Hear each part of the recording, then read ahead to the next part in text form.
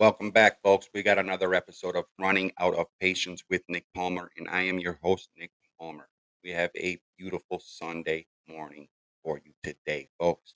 God is good all the time, unless He doesn't like you. And unless you've been disobedient, then you may not think He's being so good to you, but it is your own fault. But let's get into something else today, folks. What we got for you today is we're going to pull out something out of the book of Joshua, something I found this morning as I'm working my way through the Old Covenant, the Old Testament. But I find this very interesting because I've never heard a pastor mention this.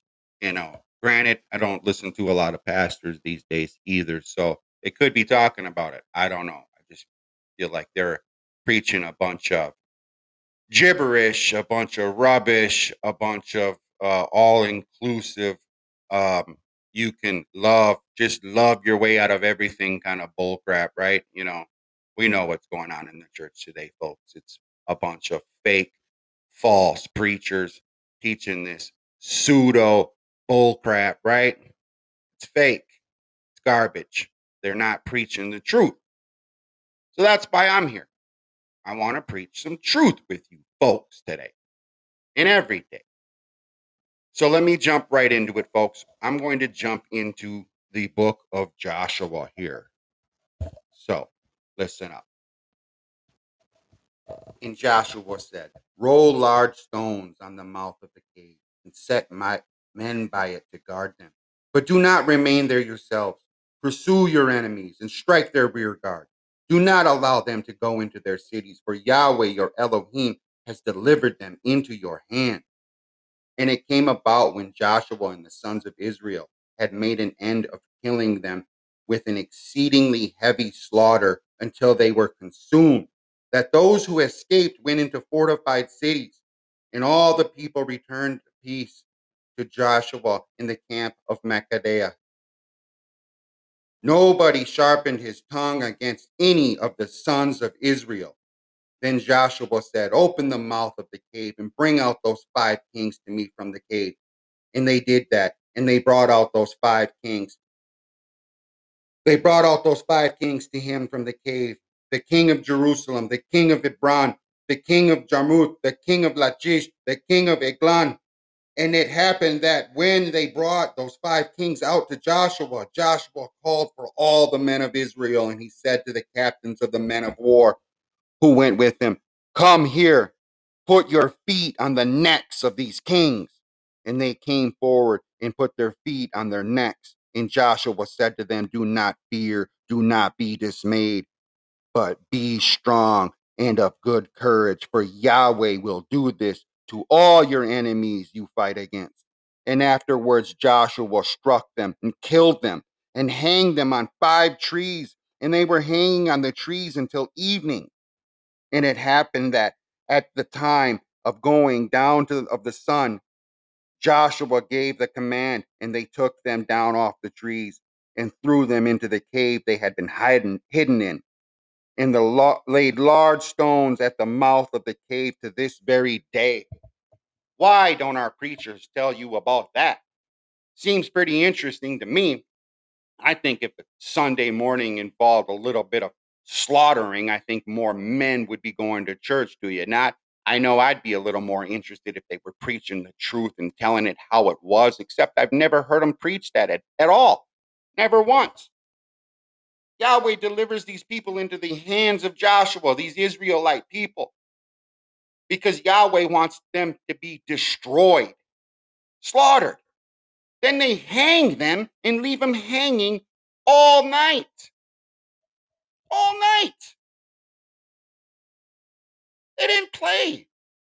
These were warrior people. But why don't we talk about us being a warrior people? We talk about just being a lovey-dovey. Oh, we got to love up on your neighbor while he's coming in and slaughtering our people. Oh, hey, we can change him. Sprinkle a little Jesus on him and he'll be changed, right? Just love up on him. And all of a sudden they'll worship our God, right? No, they won't. they have a different God altogether. And that's why Yahweh delivered these people into Joshua's hand to prevent us from worshiping the wrong God. But people don't want to follow direct orders these days. They just think it's okay. We're supposed to be in this melting pot with everybody, right? We're put here now, that's our neighbors, right? So we're supposed to love them. Love your neighbor. No. Your neighbor in the Bible was your brother, your brethren, your kindred, your people. It wasn't these foreigners. But now we're in a position where we're being attacked at every angle, and nobody is saying and doing anything. And they're certainly not talking about Joshua at church. They're not talking about how Yahweh delivered these people into the hands of these Israelite people to be slaughtered and wiped from the face of the earth. Why? Why did this all-loving God that everyone preaches about want these people slaughtered? Well, I've already told you. Because he didn't want his people worshiping the wrong God. They were a destructive people, a conniving people. They didn't believe in Yahweh. They weren't the chosen, set apart people. But our preachers, they will just tell us that, hey, love everybody. Love that gay man. Love that lesbian. Don't hold them accountable for anything. Let them continue to live in sin, and we'll open up our church doors. And just come on in and empty your pockets. Give us a little bit more money for our 5013C that we have to pay no taxes on. Just give us a little bit more and a little bit more. Hey, you guys, guess what? We got another offering. It's the third one today. Hey, yay. No, it's gay. They're playing you. They don't care for you. It's not a real, authentic love. It's a fake, phony love to keep people in their pews. And we wonder why the church smells like crap, right? Nobody wants to go, why people aren't going anymore. It's not for everyone. It's for a certain people, the people that have the laws written within their heart and on their inward parts. But there's only one people that have this. It's the Israelite people. But our preachers won't tell you that. They'll just tell you that, hey, this is for everyone. Come on in. Bring your checkbooks.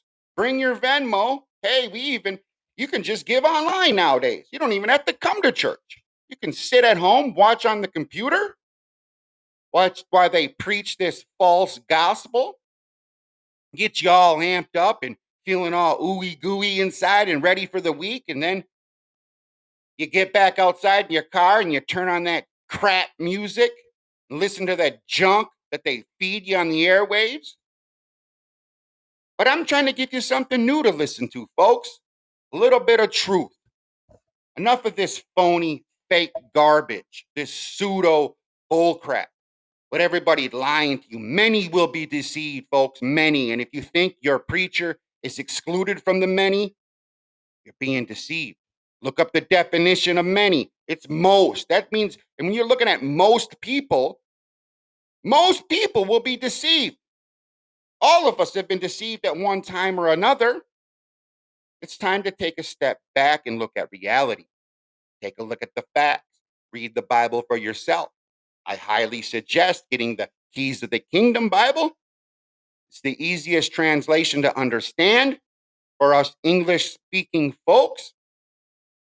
And it breaks it down. There's no King James Freemasonry bullcrap within it. So go get yourselves a copy, start reading it, and get up to speed. And we can reconnect daily if I can find enough to talk about to you folks. But there's plenty. This world is going to hell in a handbasket, and it's going quick. Open your eyes. Put the phone down for a minute and look at what's going on. Look up in the sky for a minute. You ever remember clouds looking like that? Little X's everywhere in the sky. The clouds look like that when you were kids. It didn't when I was a kid. What's going on? I don't know, folks. Just put the phone down, take a look up in the sky, look around, maybe open up this Keys of the Kingdom Bible and start to read it and learn how to be a more obedient people. Learn and know that when Jesus comes back, he's coming back with his robe drenched in blood and fire in his eyes. He's coming back for war for his people. He's not coming back to sing kumbaya. All you gay folks are welcome. All you lesbian, trans are welcome. He's not coming back for that, folks. It's not an all-inclusive. Anybody can just continue to live in sin and then expect to be accepted by the man that laid down his life for you, and then you're going to slap him in the face and be disrespectful and just continue to live in this nasty glutton life filled of sin? You've got to be kidding me, right? That's not how it works, folks. You can't just take it in the butt and then show up in church thinking that it's going to be okay. It's not. You must turn your lives around. You must be obedient. Stop being the disobedient people. Start learning God's laws and start to follow them. That's all I got for you today, folks, and I hope it's got you fired up on this wonderful Sunday afternoon, baby. Let's get it.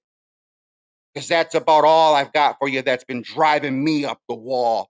These pseudo pastors, these false teachers, not preaching, not speaking the word, just telling you, oh, don't be afraid, don't be dismayed, but they miss a whole very important part. So get your noses in the Bible this week, folks, and I'll have another one for you tomorrow. Have a great day.